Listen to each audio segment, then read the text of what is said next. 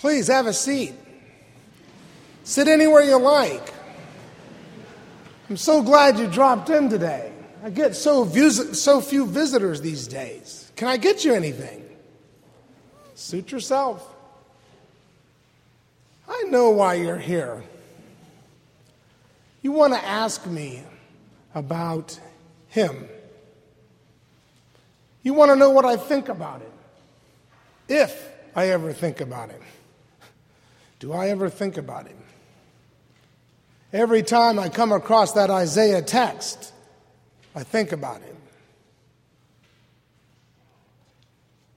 I'll never forget that day. It's been years now. The day he read that scripture and preached his only sermon in our synagogue. There was a lot of anticipation in the crowd. It had been a long time since a local boy had gone off to study with the elders and had come home as a teacher and preacher.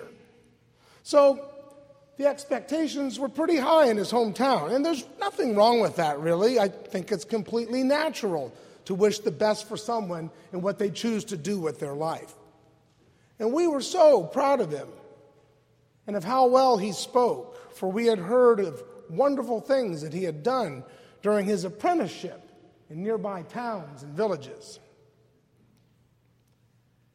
Actually, we heard of some pretty unbelievable things that he had done. So in hindsight, I guess some of our expectations were unusually high. For his text that day, he selected that beautiful bit from Isaiah. The Spirit of the Lord is upon me because he has anointed me to bring good news to the poor. He has sent me to proclaim release to the captives and recovery of sight to the blind, to let the oppressed go free, to proclaim the year of the Lord's favor. You know the text. We hear it when it comes up every year at shul. But I guess it's what he implied with that text that got everybody upset. You know how it goes. When people attend worship, they want to come away feeling good about themselves and their relationship with God. And since this preacher was one of us, we expected, because he knew us so well, that he would speak to that need deep inside each of us. The need to feel as one of God's children, chosen and beloved, as taught us by the law and the prophets. The problem wasn't that he said we weren't beloved by God. He didn't say anything like that at all. Nor would he. The trouble started when he said that others were beloved by God. Others whom we knew couldn't possibly be beloved by God. I mean, it's one thing for a preacher to claim the power of the Spirit and speak about good news and salvation and release and all that God talk. But it's quite another thing for the same preacher to expand the field of just who can be eligible to receive that good news, that release from blindness or captivity, that acceptability of the Lord's favor. I mean, here we are, occupied, trying to keep our heads down, minding our own business, not trying to draw too much attention to ourselves, trying to be good people. And along comes Rabbi Nobody, suggesting that we expand the circle of God's grace, of God's favor, to include people who were not like us. People so different from us that it wasn't socially or ritually acceptable to sit down at the same table even for a meal with them. Now, where would that lead us if we were to do that? Doesn't he know about how dangerous accepting foreigners and strangers can be to a peace-loving society? All that time spent furthering his education, studying the scriptures, all that time spent in prayer and contemplation, and this is what he comes up with? Who does he think he is? You would think that he took that Isaiah passage personally, as if it had become his own individual purpose and mission in his life, his reason for living. At least, I guess, that's how we understood what he said. Yes, I know it was only his first sermon in his hometown, too, but we had heard enough. He had stepped over a line that tradition and Scripture had drawn in the sand long before he ever came around. A line that we could point to and say, enough. Looking back on it now, I guess that's what we did. He hadn't even finished his sermon when some of the elders stood up and began to physically escort him out. Then others stood up shouting, and it began to get pretty ugly right there in the synagogue. The crowd poured out into the street and became almost like a mob. Someone shouted we should drag him out to the edge of town and shove him off a cliff.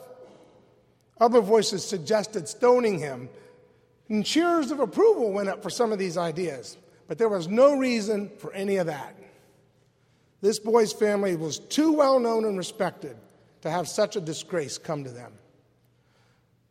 So in all the confusion going on, some of the elders apparently let him slip away through the crowd and leave town.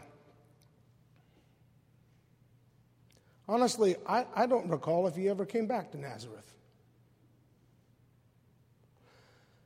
We continued to hear about him from time to time, reports mostly about things he had done, stories of people he had supposedly healed of various diseases, and much talk about his surging popularity. And naturally, lots of gossip about him starting to include these outsiders and Gentiles among his own followers. We could see that coming. It was only a matter of time. I think it was about 3 years after his sermon, in the spring of that year, around Passover, we had heard some very bad news about him. We heard that he got mixed up in serious trouble with the religious leaders in Jerusalem, and he had been arrested, and that he had been crucified by the Romans. Now, I may not have agreed with him or his message, but nobody deserves to die like that. Nobody that good. And he was good.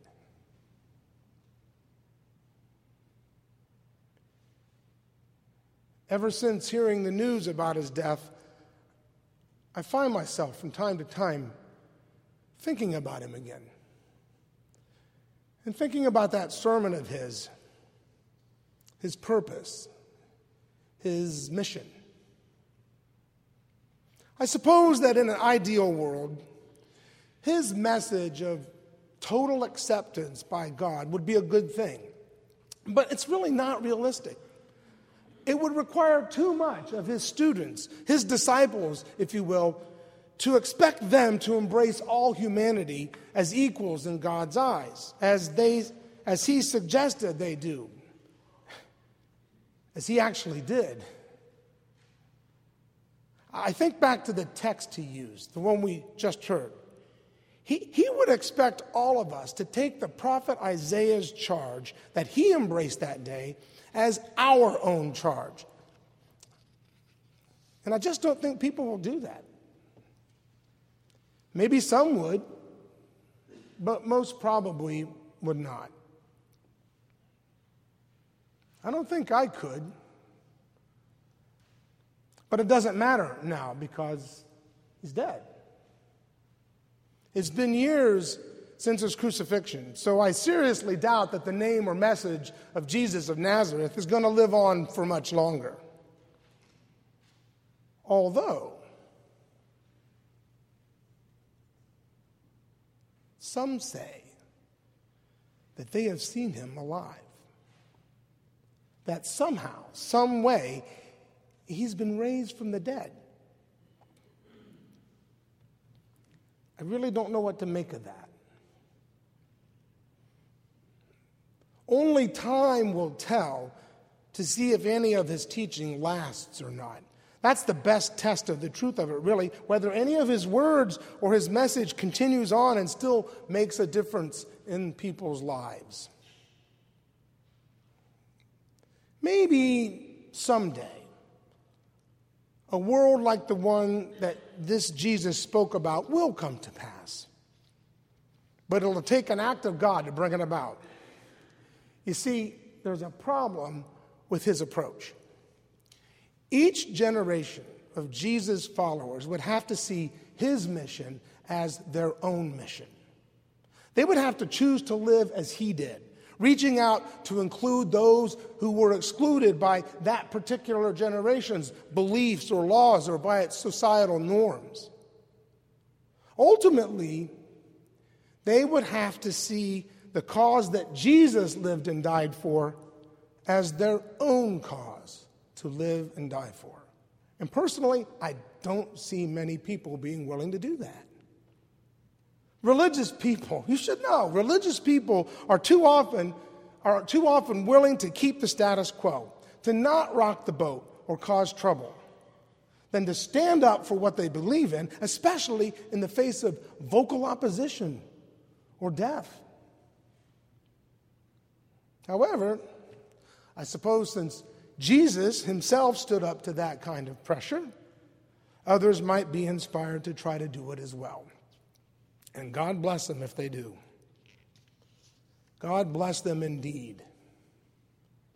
For it seems to me that without God's grace and blessing and favor in such an endeavor, one could do nothing by oneself to bring about such a peaceable kingdom.